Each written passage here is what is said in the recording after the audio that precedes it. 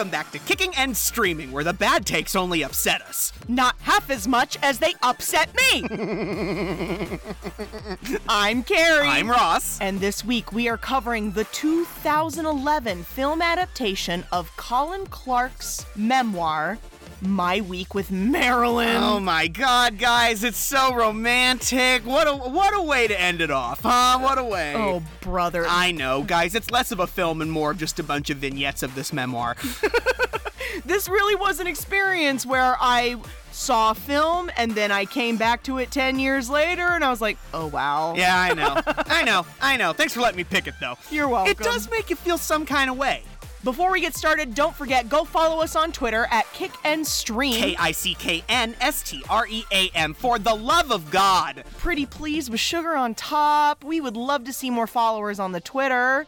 You can write the show at kickingandstreamingpodcast@gmail.com. And that's with an and, not an ampersand. And don't forget, folks, please be practicing the 3 R's: rate, review, retweet. Rate, review, retweet, folks. We want everyone to come and join our little watch party. And don't forget, guys, the Patreon is still active. Absolutely it is, guys. There has never been a better time to give us your money. For just $5 a month, you too can be a Little Onion contributor at the $5 level. Guys, you're getting access to all of our television coverage, not just films, all of our long-form coverage. There's 50 bajillion episodes of The Haunting of Hill House from Netflix, and our coverage of HBO's John Adams over there waiting for you right now. That was a long 6 months for me, so if you could, go over there and listen to it. Just go listen to it. I'd appreciate it so much. We recently did an episode where I read you a romance situation, and you had to tell me whether it was a film or real life. Yeah, and that was wild. Go give that a listen.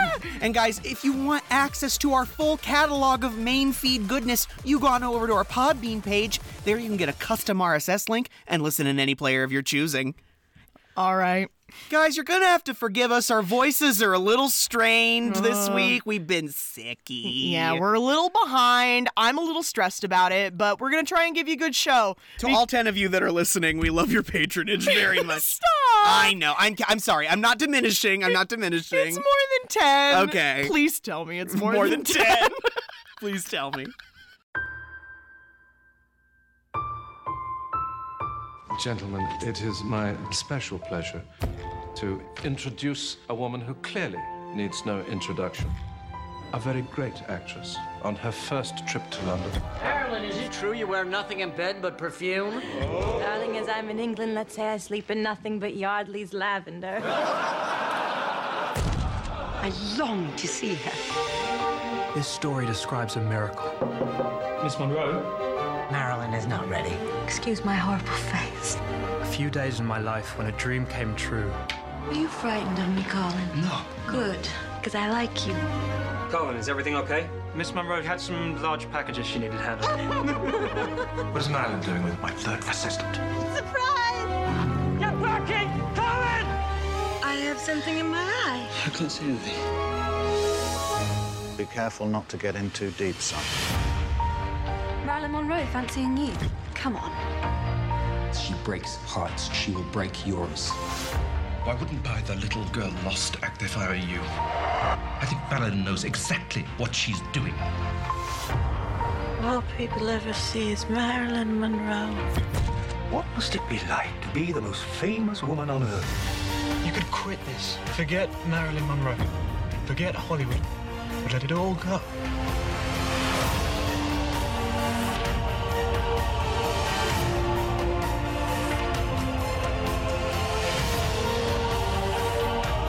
First love is such sweet despair, Colin.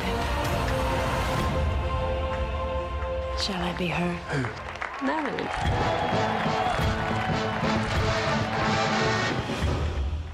All right, guys. What the fuck are we talking about today? We are talking about Colin Clark's memoir, My Week with Marilyn. Yeah, guys, this just kind of seems to me, the source material here today, it's called The Prince, The Showgirl, and Me. And My Week with Marilyn, which is just an awkward fucking title. It is. Oh, boy. Colin Clark was this, British pier boy, you know. He was the son of Sir Edward Clark, I think, or John Clark. I'm not sure. One of those generic white male names. He was a notable art historian, and he wasn't feeling like he was living up to, you know, his family's destiny. He wanted to be a filmmaker. Oh, brother. He didn't want to live in this, you know, huge castle and receive boring people at parties all the time, you know? His heroes were Sir Laurence Olivier and big filmmakers of the day, and he wanted to be in that atmosphere. So this story is about the 4-month or week period, I don't know, that he worked on Sir Laurence Olivier's film production of The Prince and the Showgirl. I love that he literally describes it as the, quote, modern equivalent, because this is like 1957 or 6, right? Yes. He describes it as the modern equivalent of running away to join the circus. Yes, absolutely. Because nobody did that anymore. Everybody ran off to Hollywood with big stars in their eyes. And I guess this film, starring Sir Laurence Olivier, one of the most notable British actors of the time, and in general, like, there's whole awards named after Olivier.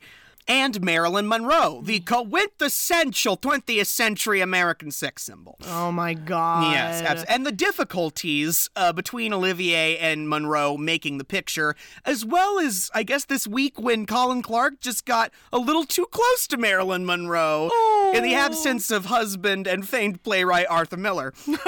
We'll get back to that. Absolutely. So it's a Simon Curtis film, guys. I love me some Simon Curtis because you know I love me some Downton Abbey. Yeah. Oh! I was like, why is this film so satisfying to me? I was like, because it's got that Simon Curtis touch. You know who he's married to? Who? Elizabeth McGovern. Okay. Cora Crawley, the Countess of Grantham. Oh, my God. No, my name is Cora and my head looks like a blackberry. And guys, he did David Copperfield from 1999, which is Daniel Radcliffe's first on-screen role. Oh, it's a good one. He's so cute in his little 19th century outfit. Yeah. Absolutely. He also did Downton Abbey New Era last year, which, boy. I'm sorry, was better than the first one. You know, that explains so much the way these movies peter out. Yeah, absolutely. We'll get back to it. Absolutely. You know, it made $25 million. I mean, hey, I remember being jazzed for it. This came out in 2011, right? Yes. That's the year I graduated high school. And I had loved Marilyn Monroe my whole life because, yeah, she was what we would consider to be plus size today. Mm-hmm. And even though that's ludicrous, I still identified with it. The idea that this bombshell starlet from the 50s and 60s could possibly be in the same, quote, weight class as me. Absolutely. And I was so excited for this movie. And upon seeing it again, I'm like, you know, I don't know whose side I'm on. Yeah, exactly. And that's troubling to me. Like, this is described as a biographical film. I'm sorry. No. I feel like this is Colin Clark fetishizing a week in his youth. It's a manic pixie dream girl movie if I've ever seen one. Like, I just don't think that this is particularly biographical to any one famous subject in this movie. Absolutely not. I mean, it's more like Harry Potter makes Marilyn Monroe biopic, you know? Yeah. Even though it's not a biopic. But to make matters worse, it's a Weinstein film. Gavin laughed at me when I was watching the opening credits and I went, boo, Harvey Weinstein, boo. Literally boo, literally. Oh my God. I do love that this movie was filmed in the same place that The Prince and the Showgirl was filmed. Oh, that production value. Pinewood Studios, baby. Same place as Harry Potter. Oh, brother. Same place as a lot of big British films. I shouldn't be too surprised. Guys, you might have guessed it, but we've got names. Immediately returning, which again, once I realized this, I was like, holy shit, we both did our 2 picks and somehow managed to feature Kenneth Branagh in both of them. Guys, welcome him back. I know we haven't seen him for a while, but we've got Sir Kenneth Branagh here with us this week, playing one of his ultimate heroes. And I'm so glad he got to do this, even though this guy, as talented as he may have been, was a fuckwad. Hey, y'all know who Gene Kelly was, right? Yeah. He is comparable to Gene Kelly in some ways. Sir Laurence Olivier. Oh, God. And listen, go look up a picture of Sir Laurence Olivier, 1957. Yeah, Branagh gets it. Yeah. No, not only does he look very similar to him, but he gets the accent so well. Olivier's breathy, down English. I hate it. Oh my God. Sir Laurence Olivier was a very famous actor and filmmaker in Great Britain. You know, he is the blueprint for 20th century Shakespeare acting. Absolutely. Husband at the time to Vivien Leigh of Gone with the Wind stardom. Which, that's wild to me. I forget that Vivien Leigh was English. I know, yeah. She's in one of the most quintessentially American films. She plays the most iconic Southern belle of all time. I hate it. Yeah. But she was British. Well, you know, a Southern accent's just a British accent slowed down phonetically anyway. Just saying. Anyway, Kenneth Branagh, of course, you know, is Professor Gilderoy Lockhart from the Harry Potter saga. He is also a world-renowned Shakespearean actor and filmmaker. When we found out he directed Thor, our jaws were on the ground. Yep. He did Dunkirk. He did all of the 90s Shakespeare adaptations, Much Ado About Nothing, Othello, Hamlet, which we must do. Oh, God, that's a whole month of content. You understand that, right? I do. Oh, my God. I absolutely do. And he was also with us when we did The Road to El Dorado. Yep, and Mary Shelley's Frankenstein. Literally last week. Please welcome her back to Kicking and Streaming, folks, as the lovely, the scintillating Marilyn Monroe. We have the very talented, the white Michelle Williams. Oh, my God. She was with us when we covered But I'm a Cheerleader.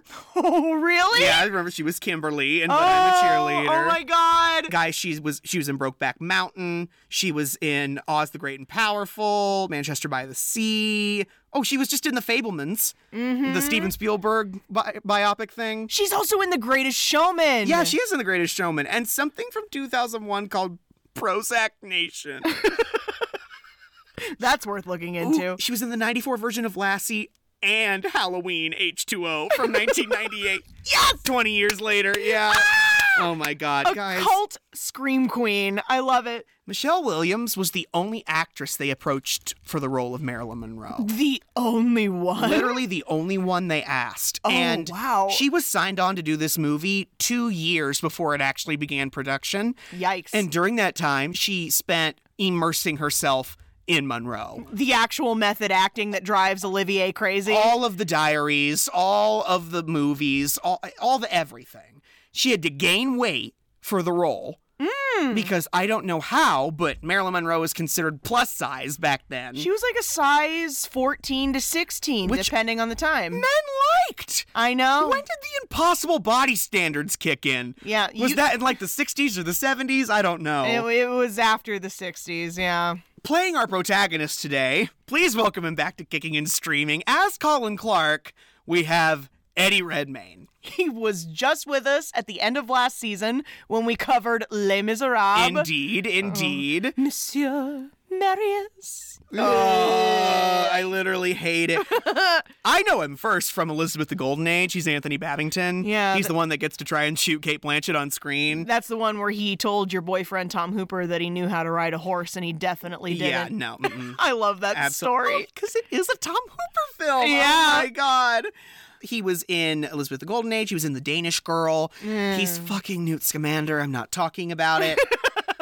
Fuck her. And he also is, of course, he won the Best Actor Oscar for his portrayal of Stephen Hawking in The Theory of Everything. Yeah.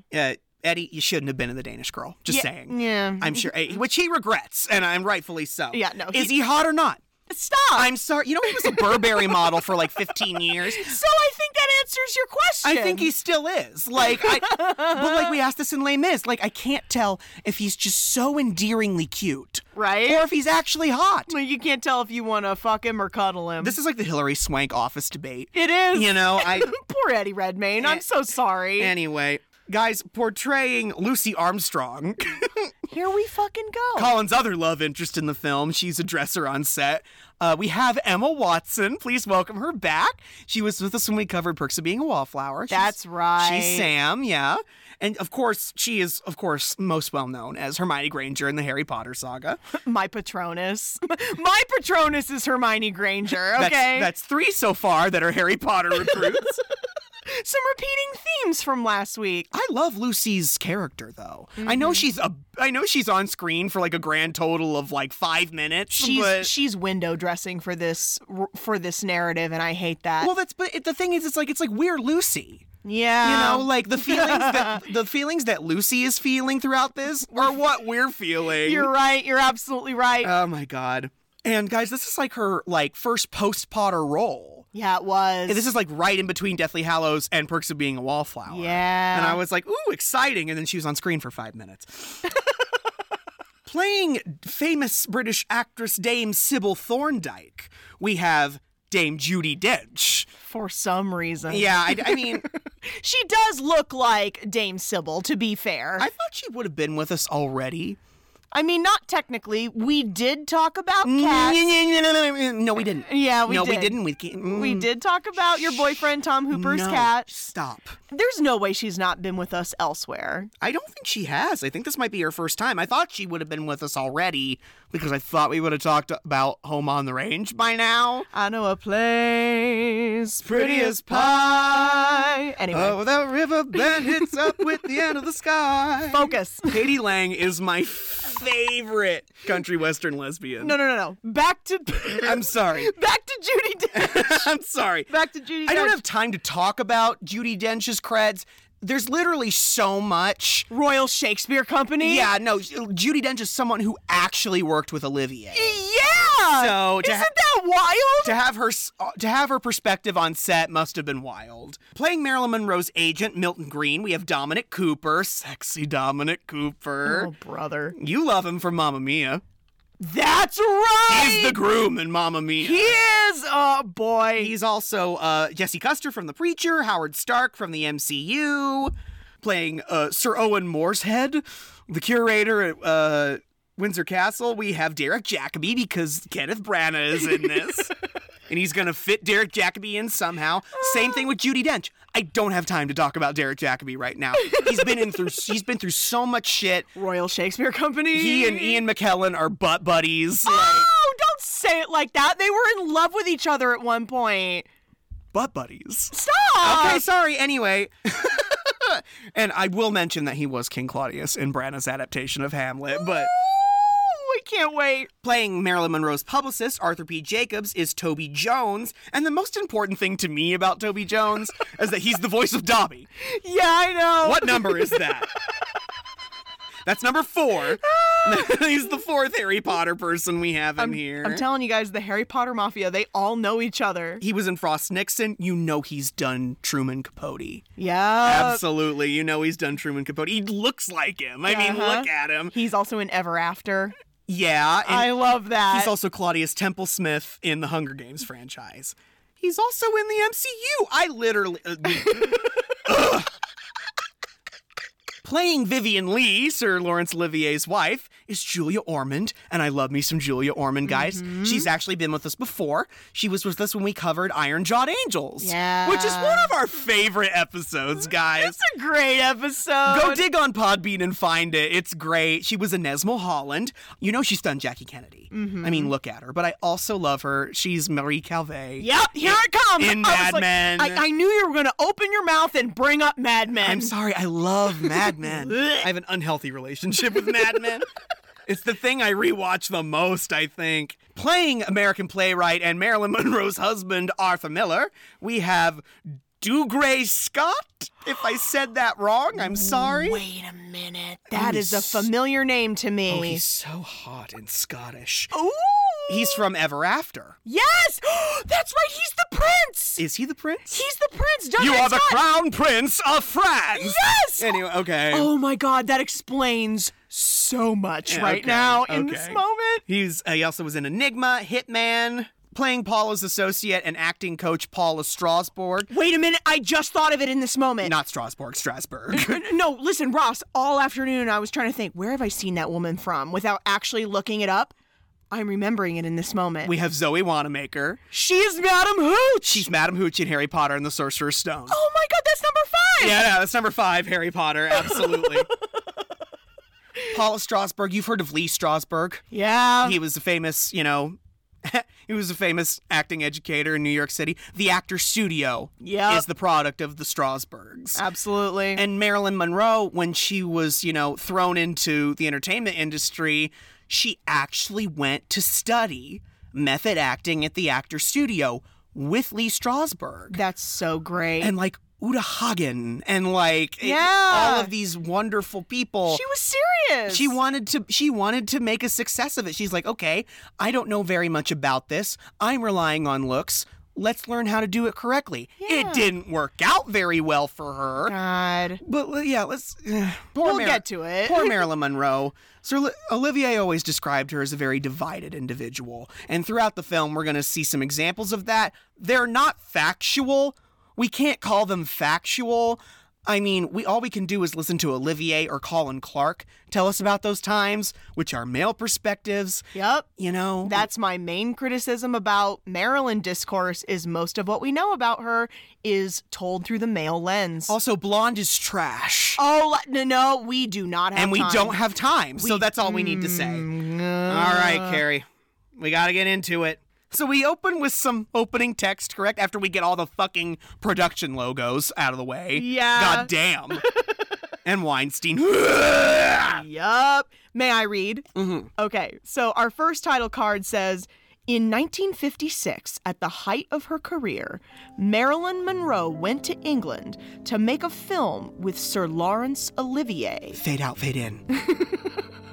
While there, she met a young man named Colin Clark, who wrote a diary about the making of the film. Fade out, fade in. This is their true story. All right. I know. Okay. It's his version of the truth, okay? We then fade into a Marilyn Monroe rendition of Irving Berlin's Heatwave. Oh my God, Norma Jean Mortensen is here. Aw, you used her legal name. But you know her better as Marilyn Monroe. She is so sexy. Michelle Williams does such a good job. We're having a heat wave, a tropical heat wave. The temperature's rising. It isn't surprising. You certainly can.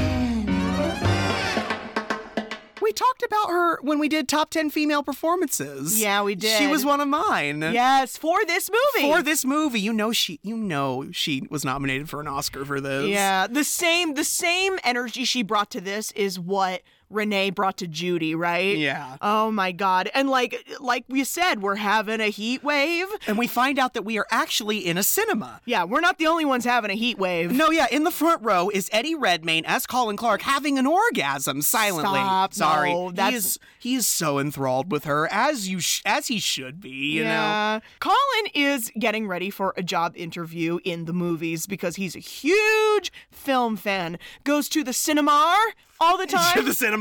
The Cinemar with an R. Everyone remembers their first job, Colin tells us. I was the youngest in a family of overachievers. My father was a world-famous art historian, and my brother was ahead of me in everything. I was always the disappointment. I found my solace in the small cinema I went to every Thursday night. Alfred Hitchcock, Orson Welles, Laurence Olivier, these were my heroes. I wanted to be a part of their world. And you know what? Colin, like I said, his father's a life peer in the British peerage. He lives in that fucking castle. Yeah. Oh my God. Also, the guy that plays his dad is definitely Tommy Lascelles from The Crown. Yes. And his mother is Geraldine Somerville.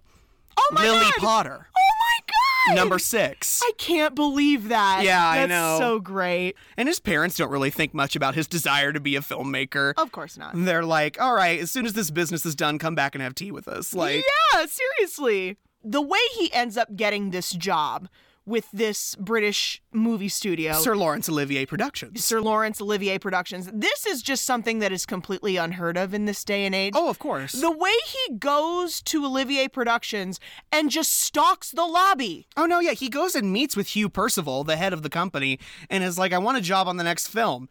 And he's like, listen, there are no jobs right now. Come back nearer the time.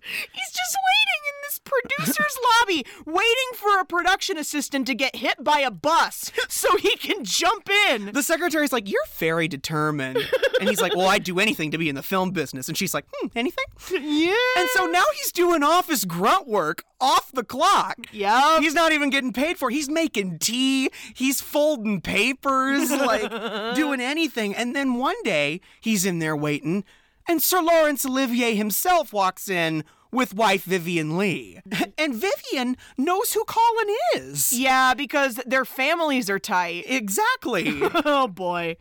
A Nepo baby. Yeah, a Nepo baby. Darling, you remember Colin. You met him at the Clark's party. Of course. What are you doing here? You said there might be a job on your film. Have a cigarette. But keep it back. Oh, thank you, sir.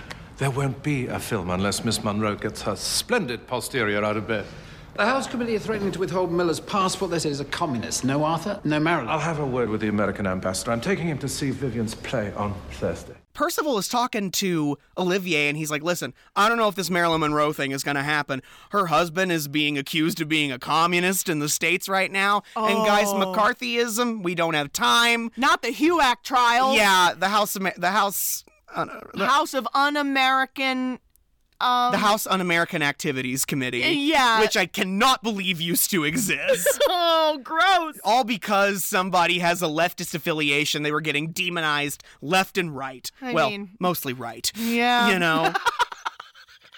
You're fired. That was good. And, like, Olivier's like, you know what, Colin? We'll try and find you something. Yeah, Colin basically becomes a gopher for Olivier Productions. And, like, the thing I can't stand, Olivier calls him boy. Oh, yeah, all the time. Like, and I can't stand that. Well, here's the thing. Eddie Redmayne is perfect for this role. Mm-hmm. Because this is literally his background. Yeah. I'm not saying his father's a life peer or anything, but Eddie Redmayne came from money. Yeah. You know, in the British high society, there's literally pictures of him and Prince William at Oxford together. Ew. Or he went to fucking Eton, you know? Like, oh, yeah. Yeah, no, he's the perfect example of a little rich boy. Typecasting. Yeah. And one of Colin's first tasks is to find a house for Marilyn to live in while she's here. Yeah, because she's going to be coming to England to film a movie that is now being titled, this is the working title, The Sleeping Prince, because it's based off a play that Vivien Leigh had actually been in. And the fact that Sir Laurence Olivier is not just recasting his wife in a role she originated on stage. She will be the first to tell you that she's too old to play the role. I know. I know. This movie would eventually be called The Prince and the Showgirl. Indeed. And when he's going to find a house for Marilyn, there's this guy named Coates Preedy who they're interviewing to rent out the space. And he's like, listen, I don't know if I can accommodate what you're asking for. And he's like, I guess I'll just have to find somewhere else for Marilyn Monroe to stay. And Coates Preedy's like, wait a minute. My wife would never agree. That's a pity, Mr. Coates Preedy. I'll have to tell Miss Monroe to look elsewhere then. Marilyn Monroe? Yes. Suppose I'd have to be introduced. I could reconsider if I was introduced, maybe. Oh, my God! Colin knows how to work it. And what Colin ends up doing is he's not giving the lease to Coates Preedy. He ends up finding another house to distract the publicity towards Coates Preedy. Which is just genius, because he has simultaneously generated publicity and also protected the talent. Yeah, no, that's what they're... What in the name of the Lord? He's ended up making things a hell of a lot easier for Arthur Miller and Marilyn Monroe while they're visiting. And that really impresses Olivier. Yeah. And he's like, what are we paying you? Because we should probably be paying you more. And that's when Olivier refers him to go to the studio to represent Olivier Productions. And he's meeting with the first assistant director. I don't know the character's name, but I've seen this actor in The Crown, Downton Abbey. He was in The King's Speech, so he's been with us before. Is this the guy that's telling him not to shit on his own doorstep? Do you know what a third does? And he's like, assists the director. And he's like, that's the last thing you fucking do. The first thing you do is anything I fucking tell you. Oh! Lesson 2, don't shit on your own doorstep. Got it? Got it. Lesson 3, the third always stays nearby, not in some bloody palace in London. Book a room at the Dog and Duck down the road. It's a bit rough, but you'll get used to it. And he ends up being a gopher, which is what a third AD is, on a film set.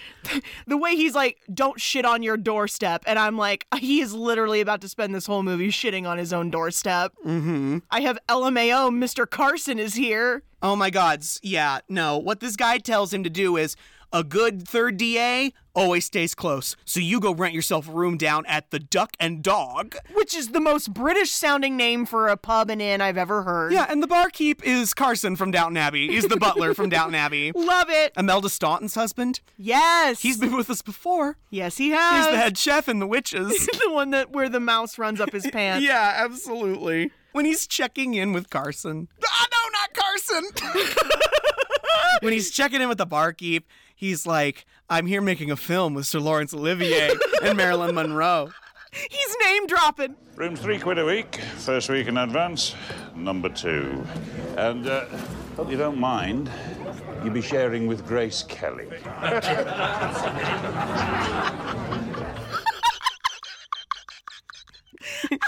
And the room that he goes into, it's smaller than the area we're in right now. Oh no, this room is a tip. I was like, is this Les Mis? Right? And he flops down on that tiny bed, but he's so elated. He's happier than a pig in shit. Absolutely. I'm telling you. And we also are introduced to Roger because we need security for Marilyn while she's here. Yeah. And Hugh Percival is talking to Roger about how he would like Roger to keep them abreast of her domestic situation. Meaning her relationship with Arthur Miller. And Roger's like, you want me to spy on her? Yeah. And she's like, well, she drinks, she uses pills, things could get turbulent, so we just want to be kept in the loop. Oh, brother. Because Marilyn Monroe in 1956 must have been a huge investment. Oh my God. I'm so sorry. Why do you think Olivier wanted her for this? I mean, I think it was to get his on-screen rocks off, but Okay, fair. We can talk about that later. But yeah, Marilyn Monroe was a huge friggin' deal. That scene where she is getting off the plane with Arthur Miller and the entire London press corps is on that runway. Indeed. Oh, when she's coming down the stairs and the music and everybody's losing their goddamn mind.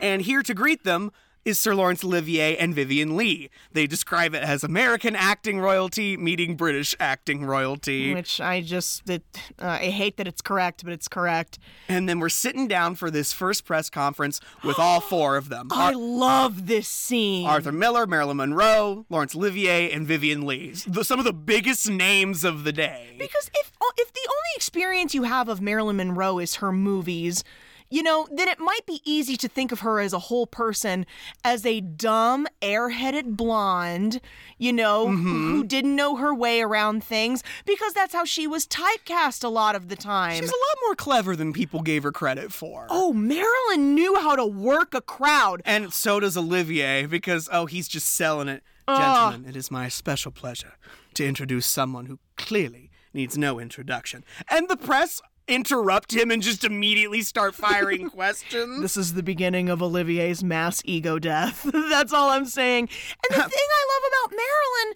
is there's all these questions about how do you like being married? Yeah, what's the next step in your career looking like? All of this stuff. And then this one guy, this one reporter is... Well, it's Arthur. It is. It's her publicist. Yeah, he's trying to get the money shot out there, right? Mm-hmm. And he yells, Marilyn... Is it true you wear nothing in bed except perfume? Darling, as I'm in England, let's say I sleep in nothing but Yardley's lavender. And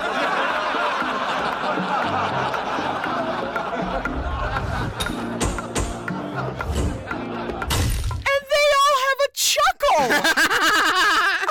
I love her! She's so funny. Oh, when she winks into the flash bulbs and they're taking all those pictures outside the house she's staying at. Good, so much for keeping it away from the press. Yeah, I know. And the way Olivier is visibly jealous of the attention she's getting from the press is just, I hate it. This is also when Colin gets acquainted with Milton Green. Yeah. And he's just kind of this sly character who is, air quote, in charge of Marilyn Monroe's affairs. In reality, Milton Green was a photographer.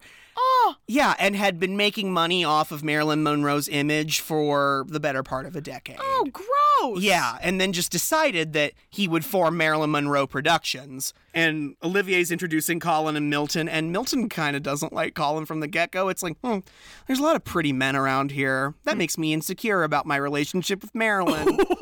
He doesn't say any of that, but that is the vibe I'm getting. Dominic Cooper, you're so hot to be such a problem. And when Vivian goes over to Colin and he's like, she's the most splendid thing, isn't she? And Colin's like, you're 10 times better, you know, trying to talk her up. The way she turns to Colin is like, of course, Larry would never leave me, but if anything were to happen, you would tell me, wouldn't you? I'm sure he loves you very much. Oh, don't be such a boy. I'm 43, darling. No one will love me for very much longer. Not even you. Sure, Vivian Lee, I'll tell you if your husband, Sir Laurence Olivier, is making eyes at Marilyn Monroe. It's just so poignant because Kenneth Branagh is also guilty of pawing after other people's wives and girlfriends. You know it's while being married. You know it's true. Emma Thompson and Helena Bonham Carter. So you guessed it. Everyone's ready for the table read for the Prince and the Showgirl, except for Marilyn. Indeed. No, she's late. Yeah. And this will be a common occurrence. Mm-hmm. You know, we talked about this when we talked about Judy, right? Mm-hmm. She was habitually late, and it made her very hard to work with. But guys, when you're addicted to drugs and alcohol, and you're mentally a child... Yeah. Come on. And Dame Judi Dench is here because she's also in the movie. She's Dame Sybil, right? Mm-hmm. And Marilyn finally arrives. And Olivier gets up there in front of the whole cast and crew and starts pontificating for the production team. And you can tell he's wanting to be the star, but he's definitely being upstaged. And this is also where we meet Paula. Oh, brother. Paula Strasberg. I got a real problem with Paula. Paula is an acting coach who is here to assist Marilyn, someone that Olivier did not want around. I can understand why, to be honest. Because Paula was less of an acting coach and more just like... the hype man. She was an attendant for Marilyn. Yeah, she was like a lady in waiting practically. She was there to soothe all of Marilyn's insecurities all the time. Yeah, the hype man. And she was also super into the method and really tried to push Marilyn to use the method, even though Marilyn didn't really understand, you know? And this is where we start to see the first conflicts between Olivier and Paula specifically, because Olivier's not really into the method, right? Well, he's a method unto himself, right? That's the thing. He's into the method. He doesn't have a lot of patience for other people who want to use it. Yeah, I know. It's very hypocritical. So we get through the read-through, and afterwards, Olivier is piping mad, and he's like, listen, we can't have two fucking directors talking about Paula, obviously. We can't have two fucking directors. Marilyn wants Paula. Why? She's got me. Paula's costing us $2,500 a week. We might as well use her. Listen, Larry, accept Marilyn on her own terms and you'll be okay. Try to change her and she will drive you crazy. Trust me. Christ, what have I got myself into? And Olivier is just like, God, what have I gotten myself into? I mean, it's a mess, Olivier. Sorry, Larry. As Milton calls him, Larry. Can we please call him Larry the whole time?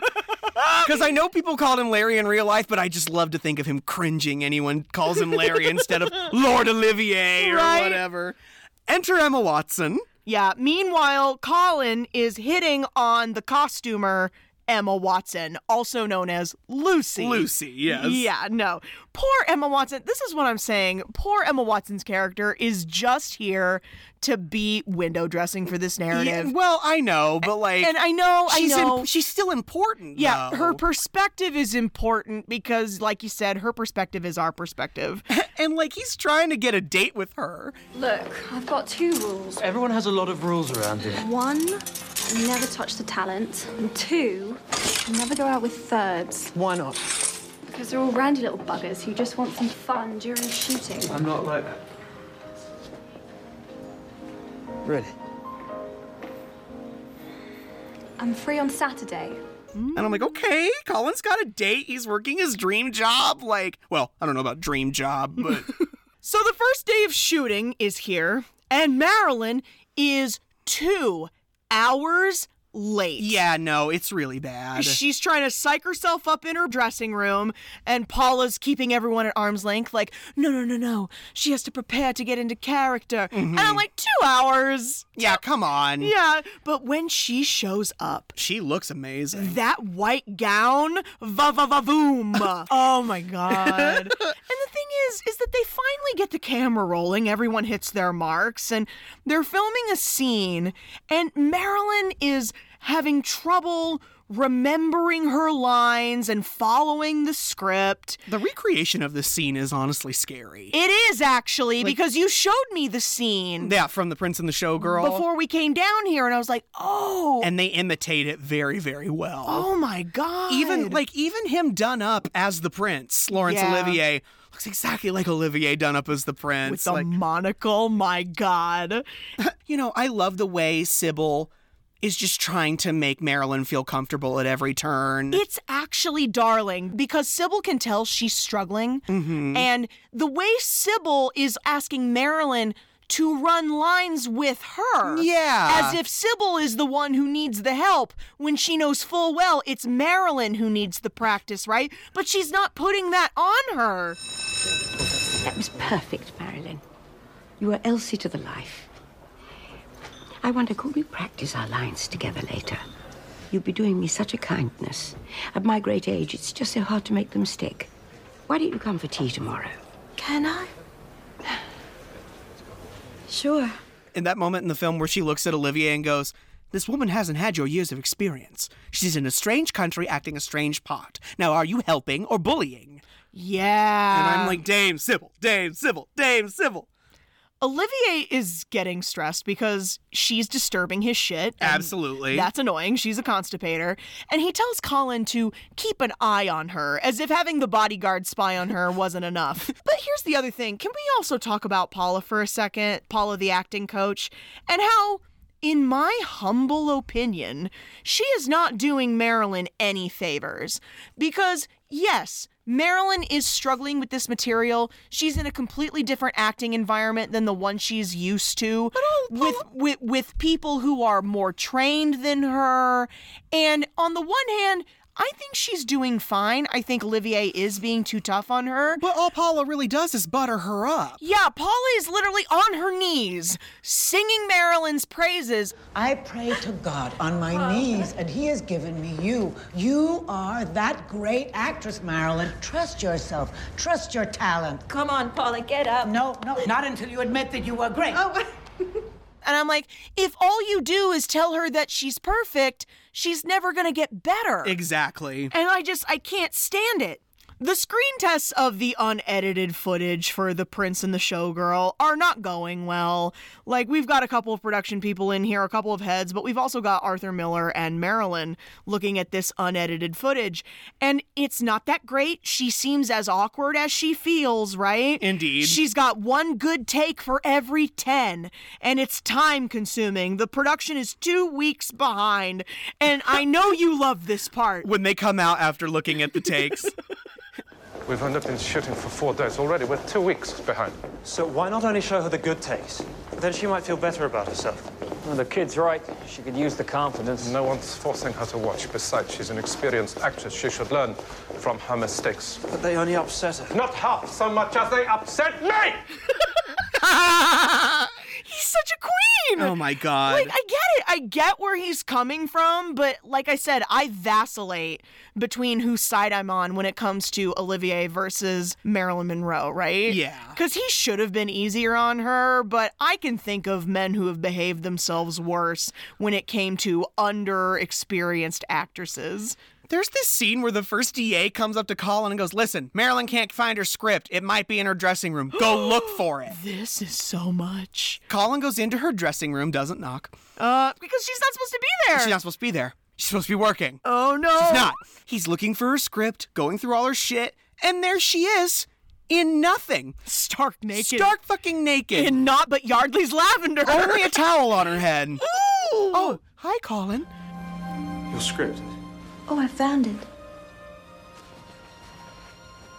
You can go now, Colin.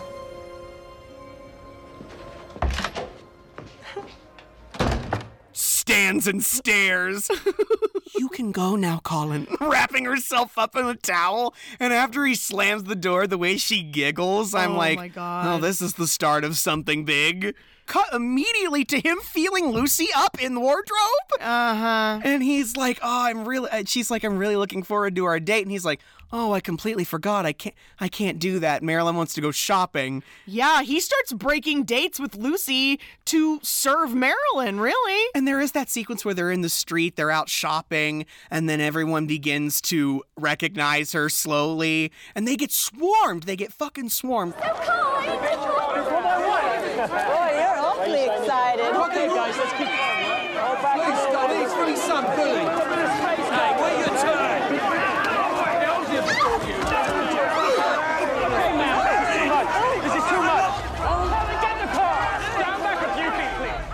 It is kind of crazy in the 1950s to see this much international love for a movie star in an age before the internet, right? Mm-hmm. And like they have to put her in a car for her own safety. That's how crazy the mob is getting. And Colin can see that it gets to Marilyn, obviously. Yeah. We go into this sequence where they're trying to film this scene. Oh, brother. And Marilyn is having trouble with one of the lines. She comes in and goes, oh, we're the first ones. Gee, this is all right too, isn't it? And like, she can't believe the line. Like, something about the line, she can't say it right. She keeps saying, well, this is all right, isn't it? And Olivia's like, you have to say too. This is all right too. He's splitting hairs. It's annoying. And like, she's like, I don't get it. She calls Paula over, and that stresses Olivier out. She's like, I don't get it. This just doesn't seem realistic. I feel like Elsie is smart enough to realize the prince only invited her here to sleep with him. Yeah, Marilyn doesn't really understand this character because Elsie is very one-dimensional, and she wants to play the character with nuance, but Olivier is... That's why he cast her. But Olivier is begging her to just stop with the method acting and be the hot pair of tits the world sees her as. Marilyn, please, tell me how I can help you. I don't know who Elsie is, and I can't act her if I don't know who she is. You have her precisely. You understand her inside out. I'm in awe of your gift. We all are. She's not real. Then why not simply rely on your natural talents? So are you saying you don't want me to act? Marilyn, will you just try to be sexy? Isn't that what you do?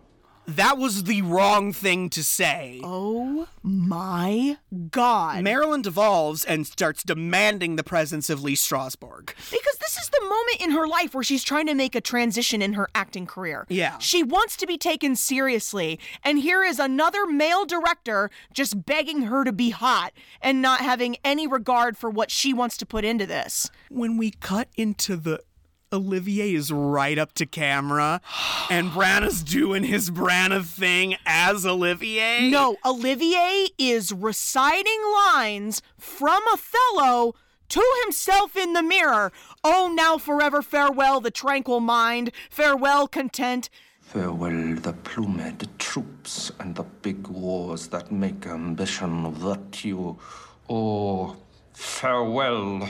Paula's not an actress. She's not a director. She's not a teacher. Her only talent is buttering up Marilyn. This is so fucking funny to me because this whole speech in Othello is about losing your identity and giving yourself over to madness. And I can't stand it, especially because Gross, Othello, in that scene, is deciding to accept the fact that he's a jealous piece of shit, exactly the way Olivier is jealous of Marilyn's star power. Milton is standing in the room, too, and he's like, listen, I should get back to Marilyn. I gotta give her something to calm her down. And he walks out, and even Olivier goes, my God, pills to wake her up, pills to make her sleep. This is where you got that line to describe Judy Garland. You've said, like, verbatim the same line when we talk about Judy. Like, just that whole Hollywood machine where the actresses were basically cattle and, they had to manage them chemically. Christ. Pills to sleep, pills to wake up, pills to calm her down, pills to give her energy. No wonder she's permanently 10 feet underwater. Maybe she's scared. We're all scared! I've spent half of my professional life in abject bloody terror. It's what actors do. But you have the training to deal with it. No, I wouldn't buy the little girl lost act if I were you. Though heaven knows it's tempting. I think Marilyn knows exactly what she's doing. Tell me you're a misogynist without telling me you're a misogynist. So Olivier tells him to go over to Parkside, which is where she lives, and make sure she's okay. Oh, this is where I have in all bold capital letters, the note scene. Yeah, I know. Because he starts having drinks with Roger, the bodyguard, and Roger falls asleep. I'm sorry, revoke his pay. And a sleeping bodyguard is of use to no one. Colin can hear Marilyn in the depths of the house going, "You think I'm crazy? I'm not crazy." And he's like, better go take a look at that. And he finds her on the stairs in nothing but a blanket, sobbing. Like, she looks so hurt. She looks so wounded. She looks terrified. And she is clutching to her chest like it's her lifeline. Arthur Miller's Spiral Notebook. Oh, listen, guys, if you've never dated a writer, I'm sorry, there are parts of you that are fair game. Arthur Miller comes out on the stairs and goes, "Marilyn, come back to bed. It's not about you.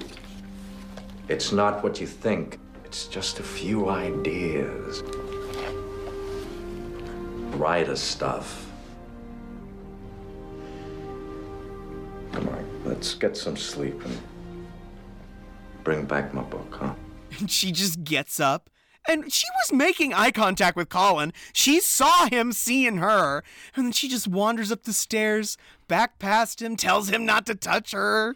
So things are not very happy in Harlem. No, absolutely not. And again, guys, it was just notes. It's not like he published a play about her personal plight. And it's just notes. This is why writers don't want you to look at an unfinished product, okay? Yeah, no. And I really do like Michelle Williams' portrayal of Marilyn, especially in this moment, because she's able to strike that balance of that woman who knew who she wanted to be and that child who was still looking for love and acceptance. Mm-hmm. It breaks my heart. Marilyn's late again on set. That's what I have. Another day, another late call. Larry, completely defeated at this point, is just like, "Will you go see where the fuck she is?" Yeah. So Colin goes to her dressing room, and Marilyn is on this day bed in nothing but her white robe. She's not in makeup. She's not in costume. The drama. Basically, Marilyn is talking to Colin, and she's like, "Listen, are you spying on me?" Uh-oh. What were you doing in my house last night? Did he send you? He was worried about you. Are you spying on me? No, of course not. Why would anyone spy on you? Colin. Whose side are you on? Yours, Miss Monroe. He did not think about that for a second. Oh my God. And that about does it for him, doesn't it? He's in love. He's in love by the end of that scene. Oh my God. Also, cut to Arthur Miller telling Larry he's going back to the States to get some sanity. No, he's dipping because he can't handle her behavior anymore. He wants to see his kids. And listen, I get it. He cannot be responsible for her entire emotional well-being. But he is her husband. I'm sure he really did love her, but it's just he's miles ahead of her development-wise. Yeah. And it can be hard to help someone who's just that far behind you. And listen, writers, we can be a little selfish sometimes when someone is a huge distraction from your, quote, craft, and you don't like that energy. I get wanting to remove yourself from that situation. But then I also have in all capital letters, then why did you get married? Yeah. So, because Marilyn can't be left alone lest she be given to despair, one of the ways the production team placates her is allowing Colin to serve as kind of a companion because she asked for him specifically. Yeah, and Arthur left. Yeah, and she's fucked up about it. And she's pleased as pie to be spending time with him.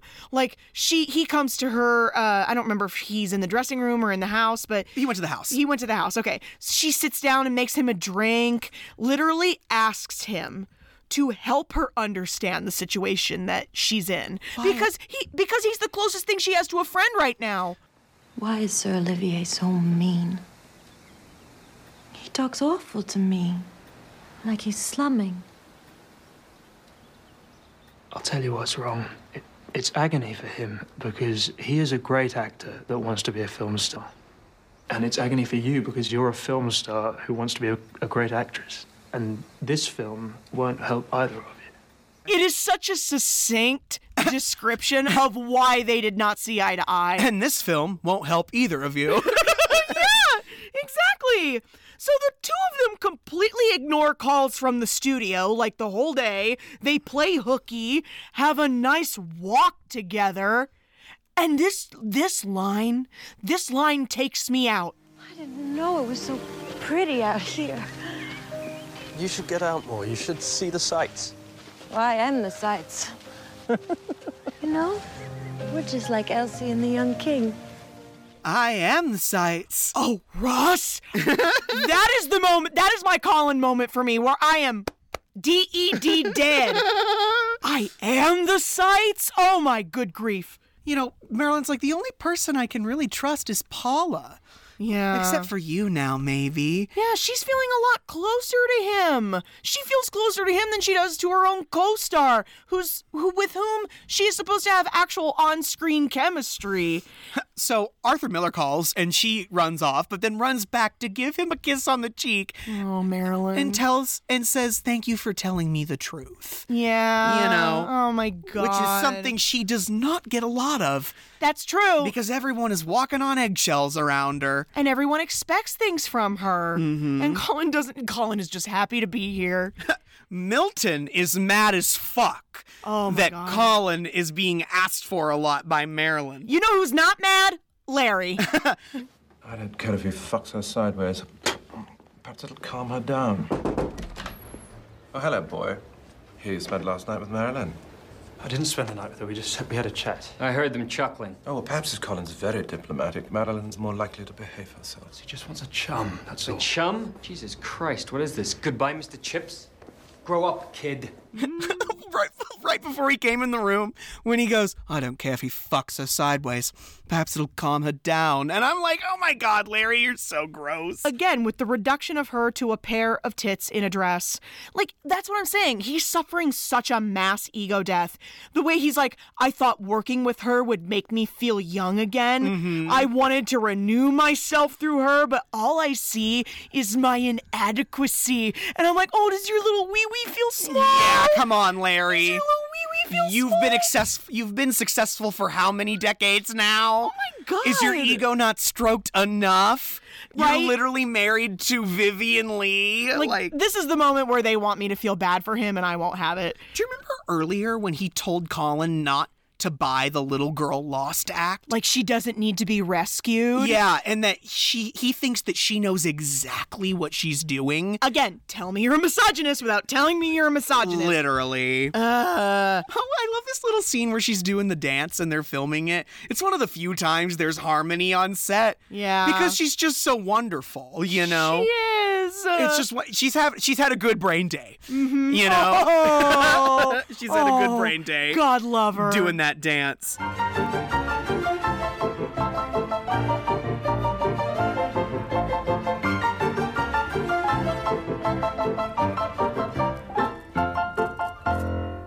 Meanwhile, Arthur Miller is not cool with the fact that Colin has been spending time with his wife. Is he? Or is Milton not okay with it and is using Arthur's name? Listen, I don't give a shit who's mad. The point is that Colin is categorically told by Milton, stay away from her. Like, stop making this complicated. And he's not the only one who's pissed. Lucy is also not cool with it because Colin has been ignoring her for large swaths of this movie. I waited for you on Friday. I'm really sorry, Lucy. I really am. And she basically tells him to lose her number, right? Yeah. She's like, I'm not messing with this anymore. How am I supposed to compare to Marilyn G.D. Monroe? And she's like, no one thinks this is legitimate. Yeah. She gets up in his face and goes, I waited for you on Friday. Lucy, I'm so sorry. I completely forgot. I've been so busy. So I hear. Well, you know how crews gossip. There's nothing in it. Of course there isn't. Marilyn Monroe fancying you. Come on. Ooh. Lucy the burn. I thought you were different. Lucy, I like you. I really do. Well, now it's time to set your sights a little higher. Well, good luck. She storms away, and I'm like, oh, Colin, you fucked that one up. At the same time, Marilyn is inventing ways to spend time with Colin. When Roger helps her steal him from set. Yeah, this whole ruse where the bodyguard comes up in the car and, like, the PA or whoever is like, where are you going, Colin? And the driver's like, oh, that's fine, we're just going to lunch. And then when they pull away from the lot, Marilyn pops up in the back seat like toast. Surprise! Oh, man. Surprise! Roger and I decided to take you on an adventure. What the hell? Colin! Get back here, you little bastard! Colin! You're fired! You hear me? Milton does see.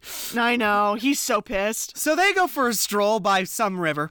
She just wants to escape the stresses of what she's experiencing. And Colin's got connects. Exactly. His godfather happens to be Sir Owen Morshead, curator of the Queen's pictures at Windsor Castle. I have Derek Jacobi is here. Indeed he is. We cannot be Shakespeare adjacent without Derek Jacobi. Our beautiful gay grandpa. I love him so much. And our other beautiful gay grandpa, Ian McKellen. No, but... That show they were on together. I know! I can't even remember the title of it, but I digest. Carrie, when they're walking through that hall, recognize the hall? It's the same hallway. It's from The Favorite. It's from The Great. This is Hatfield House. Yes. We've been here several times. Sir Owen is showing her all of these pictures and stuff. Yeah. And she's like one of a 400-year-old courtier's daughter.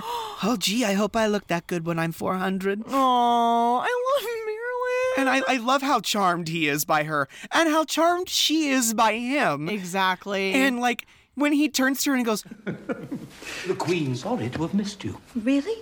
Oh, yes. Why, she was only saying to me the other day, what must it be like to be the most famous woman on earth?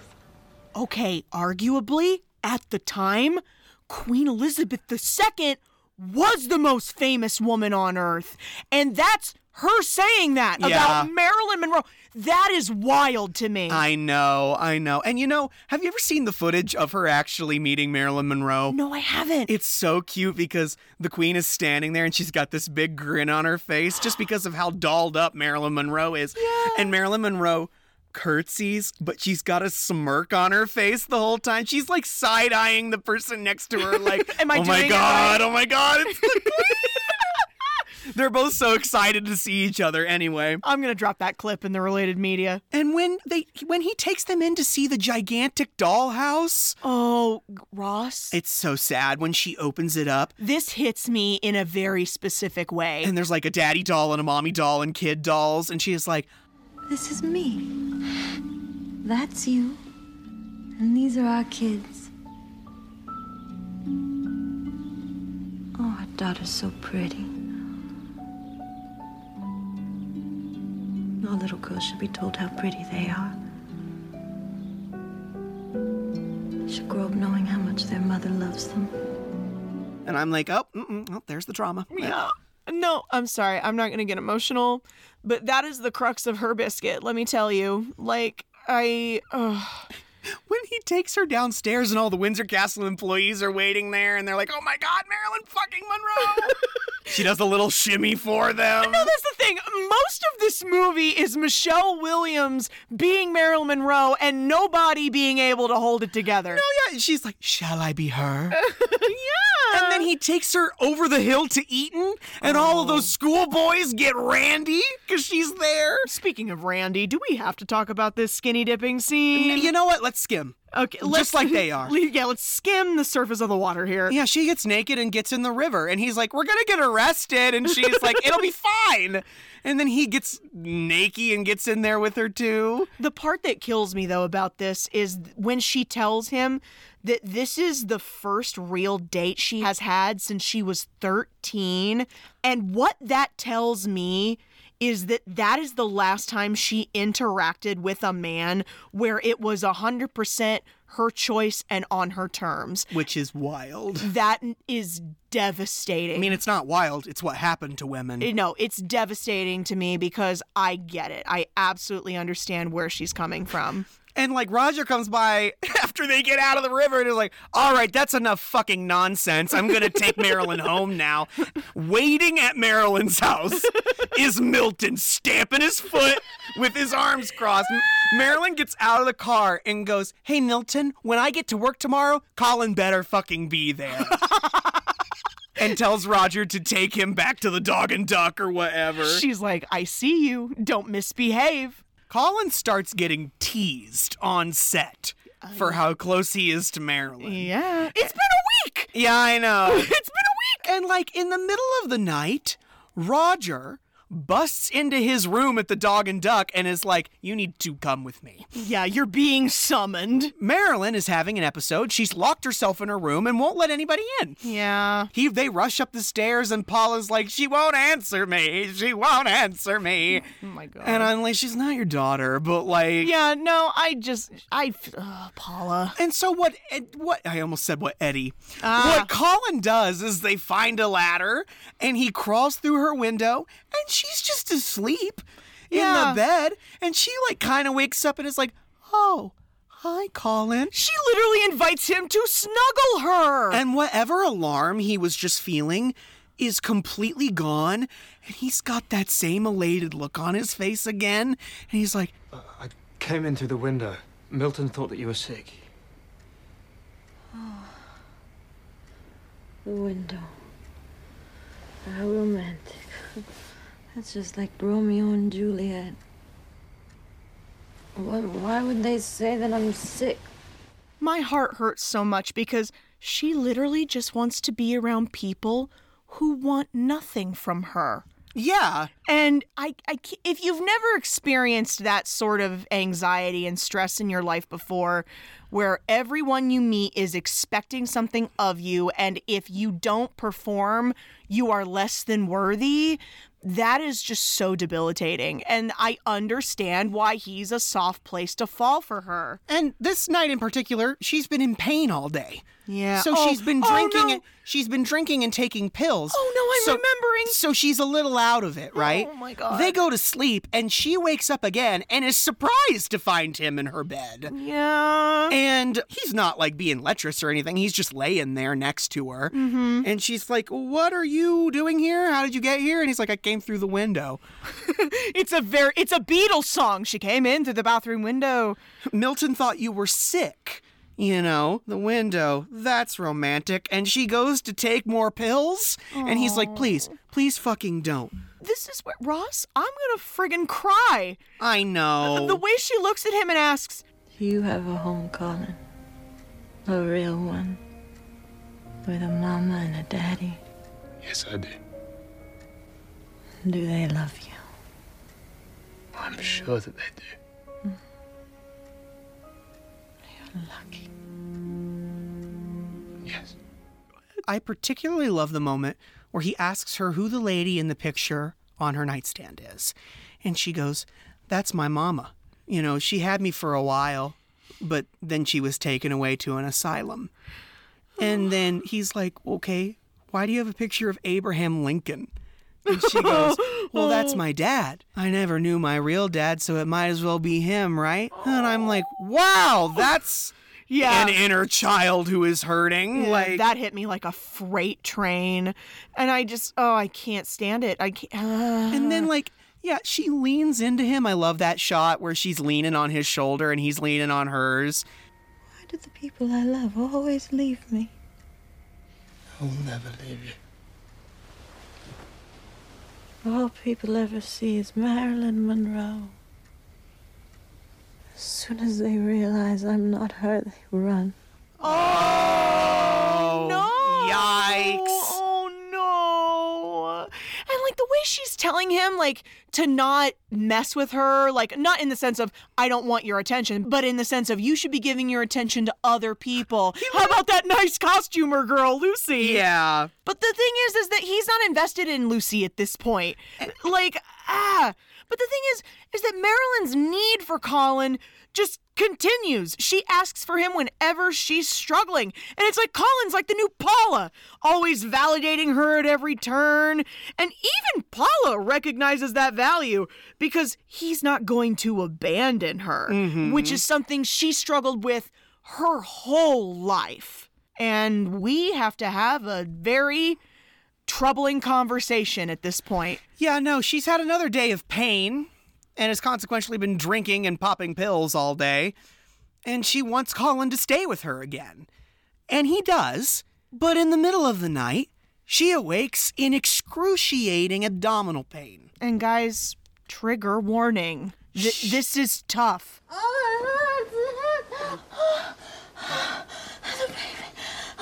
The baby. I can't lose the baby. Roger! Call a doctor!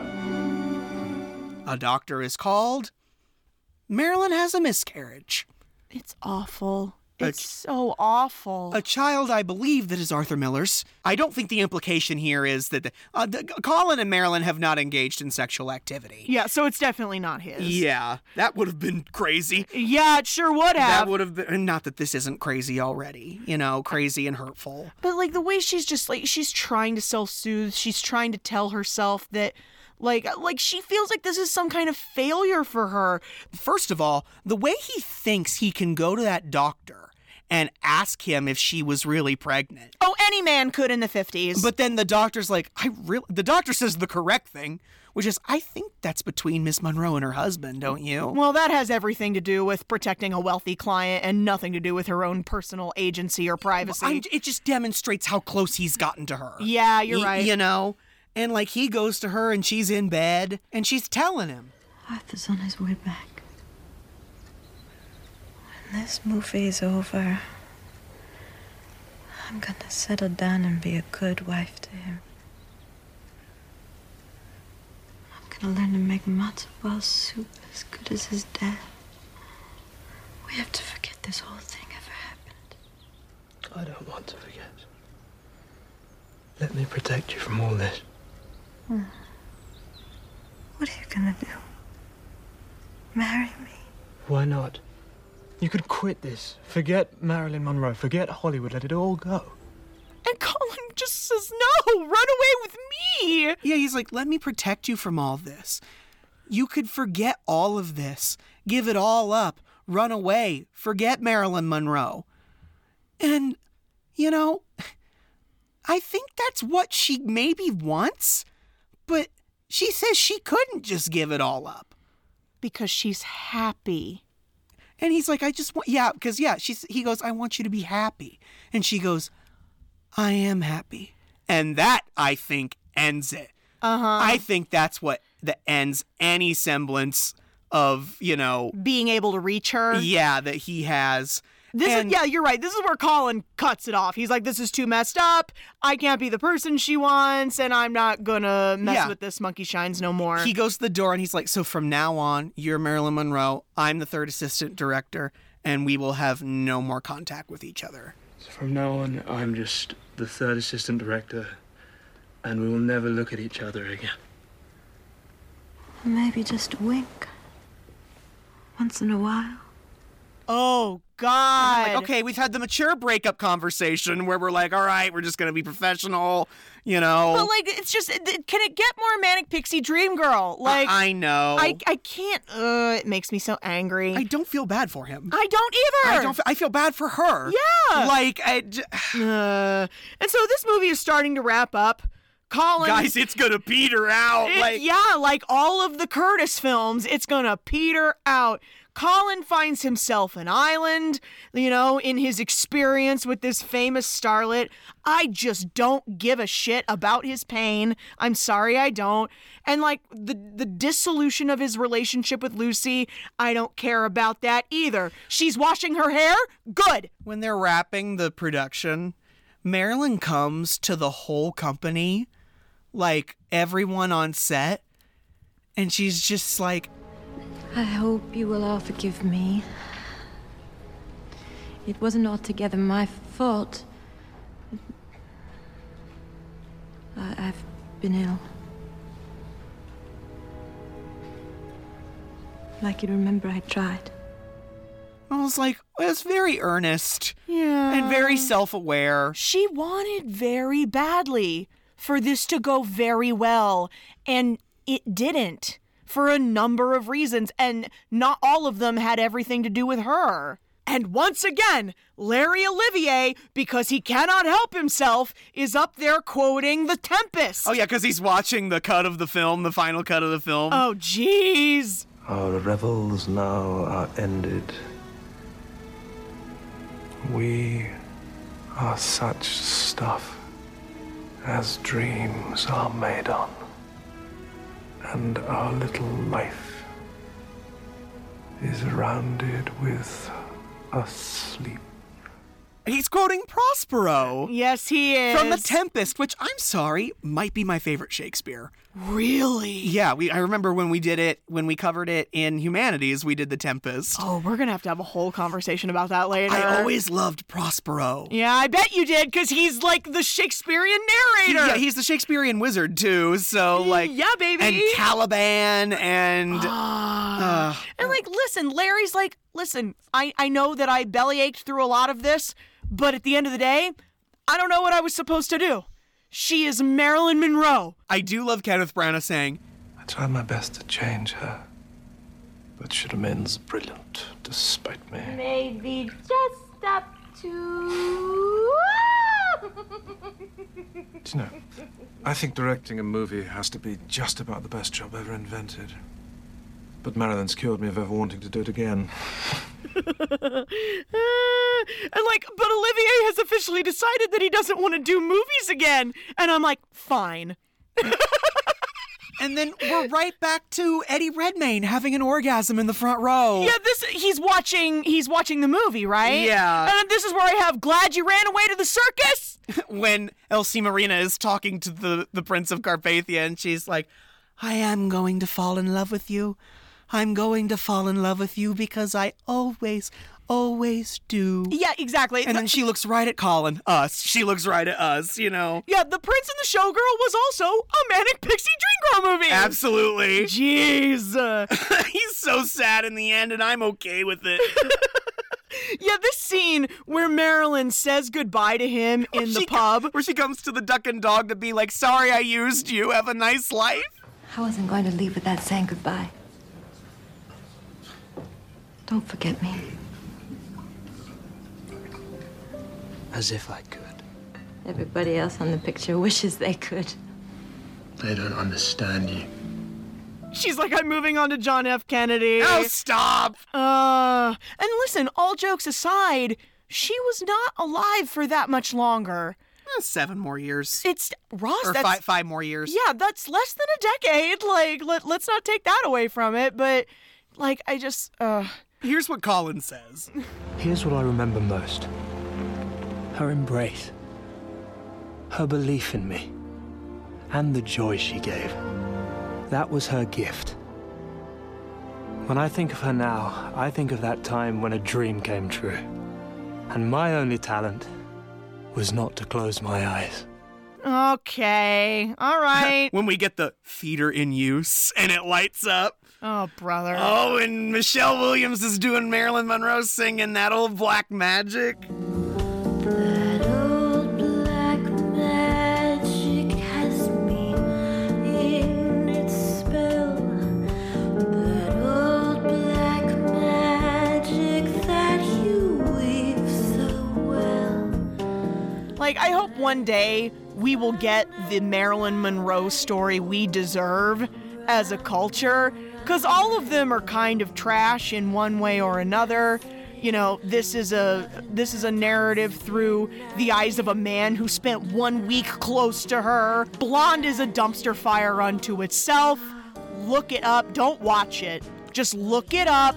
It's bad. It's very, very bad, okay? We've got some ending on screen text here for you. Why don't you go ahead and read, since I read the first two? After The Prince and the Showgirl, Marilyn Monroe's next film, Some Like It Hot, became one of the most popular comedies of all time. Fade out, fade in. Colin Clark became a successful documentary filmmaker and writer. Good for you, Colin. I guess.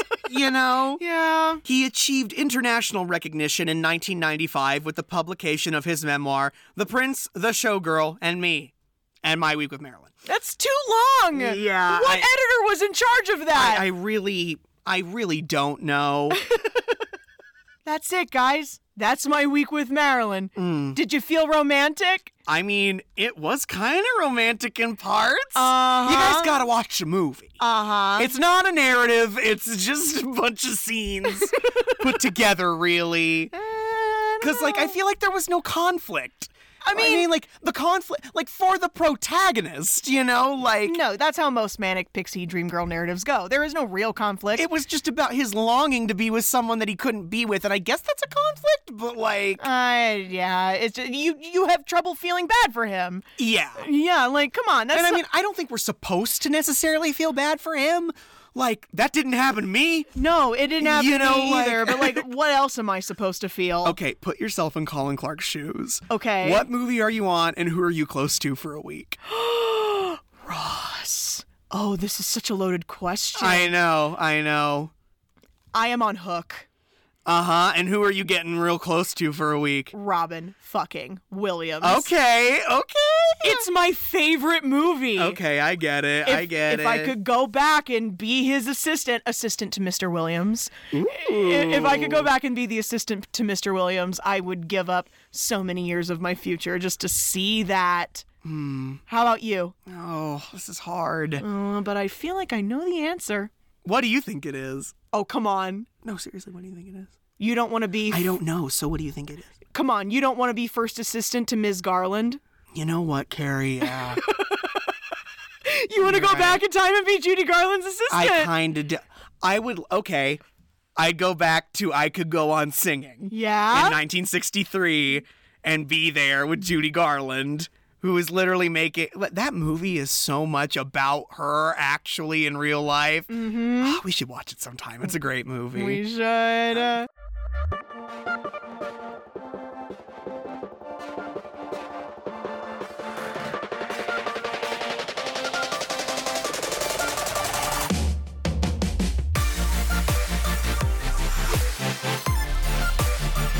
All right, guys, that's enough. Thank God. I hate February. I know. I hate it every year. I'm always in the throes of existential misery in February. Glad we could have talked about some fun subjects, though. Oh, my God. So what are we moving on to in March, Carrie Ann? What are we doing next month? Okay, March is, among other things, Women's Appreciation Month, Women's History, all that fun stuff. And we've done a lot of female narratives up until this point, especially for March. This year, I would like to put a spin on it, and I would like to look at movies that focus on interpersonal female relationships. The good and the bad. The good and the bad, for sure. Are we going to start off with a baddie? We are going to start off with a baddie. Like, guys, this film's a lot. I can't wait. I know. We're going to lose our minds talking about this. This is going to be some of the closest to true crime we ever actually get on this podcast. So buckle up, because next week we are talking about Peter Jackson's 1994 film, Heavenly Creatures. Kate Winslet and Melanie Lynskey's debut film. Melanie Lynskey, the queen of the Federal Rebellion? Absolutely. Oh my God. Kate Winslet, queen of the Titanic? Oh my God. Oh, it's gonna be fabulous and terrifying, if I'm being quite honest. You know Kate Winslet and Kenneth Branagh are from the same town? Really? Reading in Berkshire. That's lovely. Sorry. In the meantime, guys, you can go follow us on Twitter at KickandStream. KicknStream. You can write the show at kickingandstreamingpodcast@gmail.com. That's with an and, not an ampersand. And don't forget, folks, please be practicing the 3 R's. Rate, review, retweet. Rate, review, and retweet, folks. We want everyone to come and join and listen to us talk about the ladies. More quality content coming to you from Kicking and Streaming. Until then, I'm Carrie. I'm Ross. And as always, sorry, Mom.